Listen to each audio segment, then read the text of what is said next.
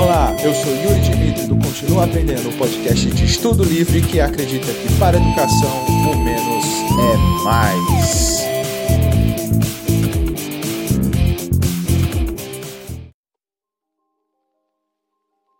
Olá, pessoas estudiosas, esse é mais um podcast do Continua Aprendendo. Meu nome é Yuri Dimitri, seu anfitrião. Lembrando que esse podcast levanta a bandeira do estudo livre, forma de aquisição de conhecimento que poderá gerar muitos benefícios ao nosso país. Tudo bem com vocês? Espero que sim.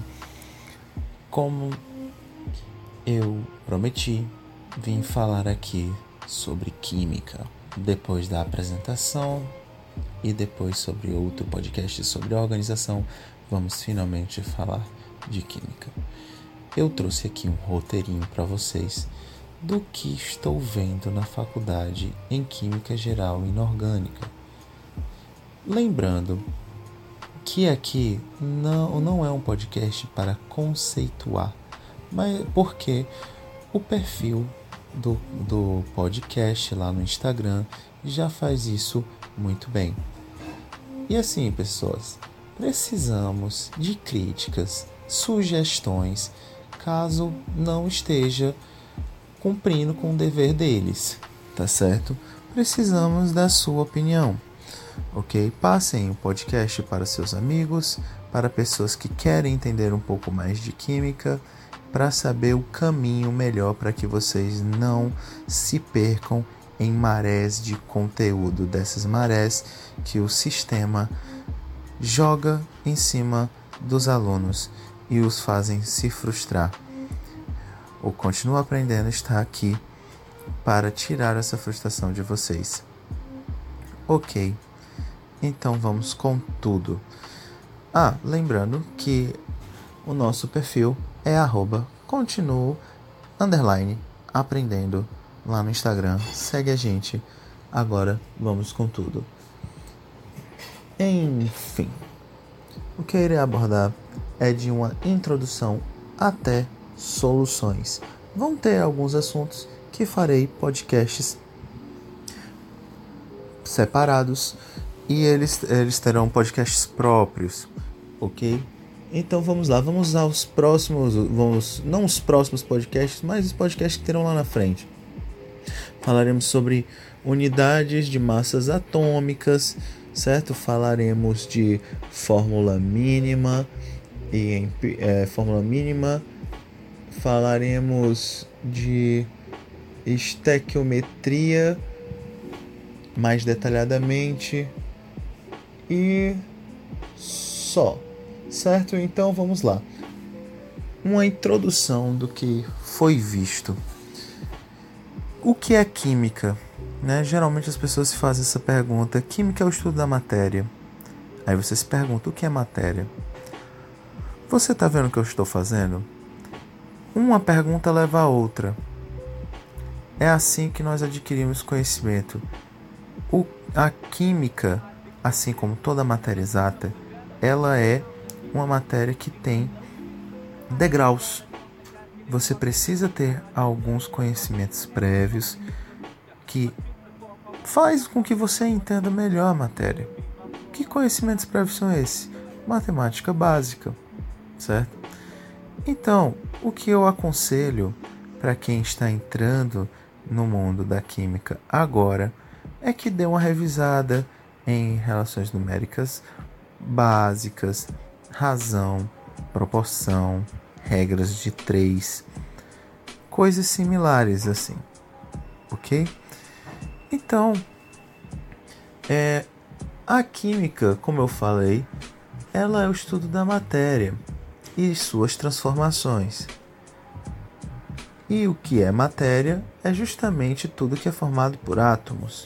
Estes átomos são pequenas partículas que se subdividem em 3, certo?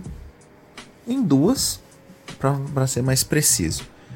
Porque tem 2 que estão no mesmo lugar dividindo o espaço.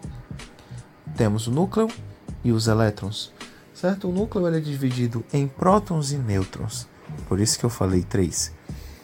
Mas enfim, para você entender as reações químicas que acontecem, você tem que saber o que é distribuição eletrônica, o que é as relações periódicas, o que é camada de valência. Para você entender melhor as reações, foque nos elétrons. São os elétrons que vão gerir as reações. Todas as reações, os elétrons gerem. Tá certo? Então, passando para frente, falamos de algarismos significativos. Estes algarismos significativos, eles são muito importantes na área de exatas, certo? Por quê? Justamente o nome diz, exatas. Elas são matérias que falam sobre números precisos, certo? Então, algarismos significativos são todos os dígitos, números certos e incertos, que serão utilizados até certo ponto. Serão utilizados todos os algarismos certos e só um duvidoso. Isso é que é algarismo significativo. Por exemplo, temos uma carteira, que a medida dela é de 13,1 centímetros. Mas pegamos uma régua mais precisa e medimos que a carteira mede 13,12. A primeira medida, ela tem 3 algarismos significativos, certo? Ela tem 2 corretos e um duvidoso. A segunda medida tem 4 algarismos significativos. Tem os 3 primeiros e o último duvidoso. O número mais preciso, mais exato, vai ser aquele que tiver mais algarismos significativos, certo? Por quê? Porque ele terá mais números corretos. Então significa que ele tem uma precisão e exatidão maior. Os algarismos significativos, para você entendê-los melhor, eles têm propriedades, tá certo? Então a dica é, olhem as propriedades, tá certo? Vocês vão entender bem assim. Então, passando adiante, nós vimos as fórmulas químicas, que são jeitos de demonstrar substâncias. Nós temos a fórmula mínima, a fórmula molecular, a estrutural. A estrutural se subdivide entre outras, mas poderemos falar mais delas nas relações intermoleculares e intraatômicas, ok? Ou intramoleculares. Inter e intramoleculares. E vamos para as dicas de estequiometria, ok? Estequiometria é o terror da galera, não é? Mas a gente está aqui para tirar a frustração de vocês. Ela vai deixar de ser um terror, isso é um fato. Se você quer entender bem estequiometria, lembre-se do que eu falei no começo: relações numéricas, matemática básica e, primeiro de tudo, saber balancear. Saiba balancear as reações químicas. Sabendo balancear as reações químicas, você tem as relações dos índices molares corretas e assim você conseguirá chegar ao resultado que é o mais certo, ok? E dentro da estequiometria nós temos o conceito de reagente limitante, que ele é super importante assim em conceitos práticos. Por quê? Porque o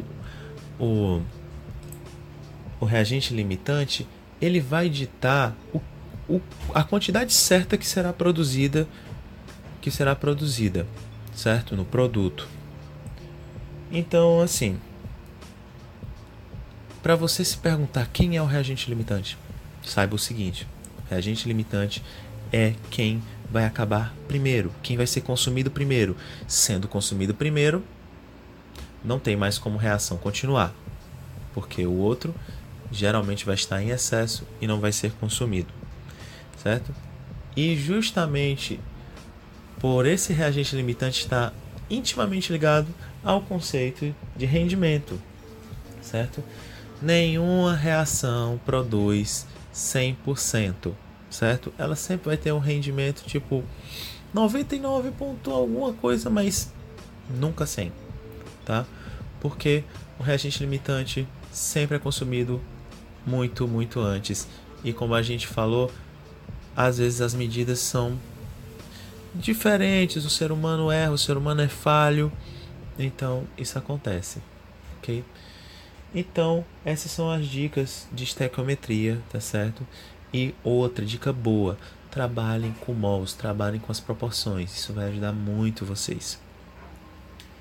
E para o nosso tópico final, soluções.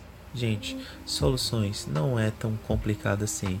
Você vai aprender o que é concentração, o que é uma substância saturada, insaturada, supersaturada. Você vai ver sobre solubilidade. Você vai ouvir muito esses termos que eu estou falando. Você vai ver fórmulas como concentração é igual ao número de massa sobre o volume. Não, isso é densidade. Densidade é a massa sobre o volume. Você vai ver concentração, que é o número de mols sobre o volume, certo? E sempre as unidades vão ser massa, gramas, volume, litros, mol, mol. Pois é, então faça essas relações e entenda que se você tem um número de mols de uma substância, você vai ter o número de massa dessa substância. E sabendo fazer as relações corretas, você acha até o volume dessa substância, a quantidade, o que ela ocupa no espaço, certo? Ocupa lugar no espaço, o quanto ela ocupa de lugar, ok? Então, andando por esse caminho, você vai conseguir explicar e saber o que está acontecendo. E a dica máxima: não decorem fórmulas. Entendam o que está acontecendo. Se vocês entenderem o que está acontecendo, vocês vão saber variar as situações e as formas de fazer resolver as situações, certo? Eu não gosto, eu tento falar questões aqui, mas eu não gosto de falar questões, eu gosto de falar situações, porque questão lembra prova. E como eu falei já aqui, a questão aqui não é fazer você pontuar. A questão aqui é fazer você aprender. Aqui é um lugar para errar, aqui é um lugar para errar até você aprender. Então, essa é a ideia, tá ok? E aqui, por favor, aqui o podcast está acabando, mas por favor, mandem seus comentários, certo? Perguntem, ok? Perguntem para mim que eu responderei o mais rápido possível. Tentarei fazer outra explicação se você não entendeu, tá certo? Tentarei usar exemplos, mais exemplos nos próximos podcasts. Isso aqui é o que eu estou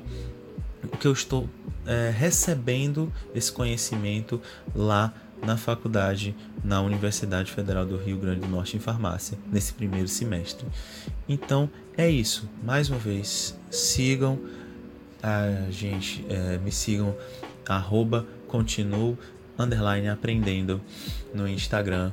Acompanhem os posts que estão ótimos. Dia de segunda-feira temos a inspiração do dia. Terça-feira temos post de química. Quarta temos a vida universitária, que eu falo de assuntos sobre a universidade. Na quinta temos mais um post de química. E na sexta temos um momento de descontração, que é pra gente dar uma risada, porque sexta-feira é pra sorrir, não é, gente? Então é isso, o recado tá dado, as dicas também. Então continuem aprendendo. Um excelente final de semana e começo de semana. E falou, valeu. Eu só quero a vida pra te levar e o tempo parar. É a sorte de levar a hora pra passear.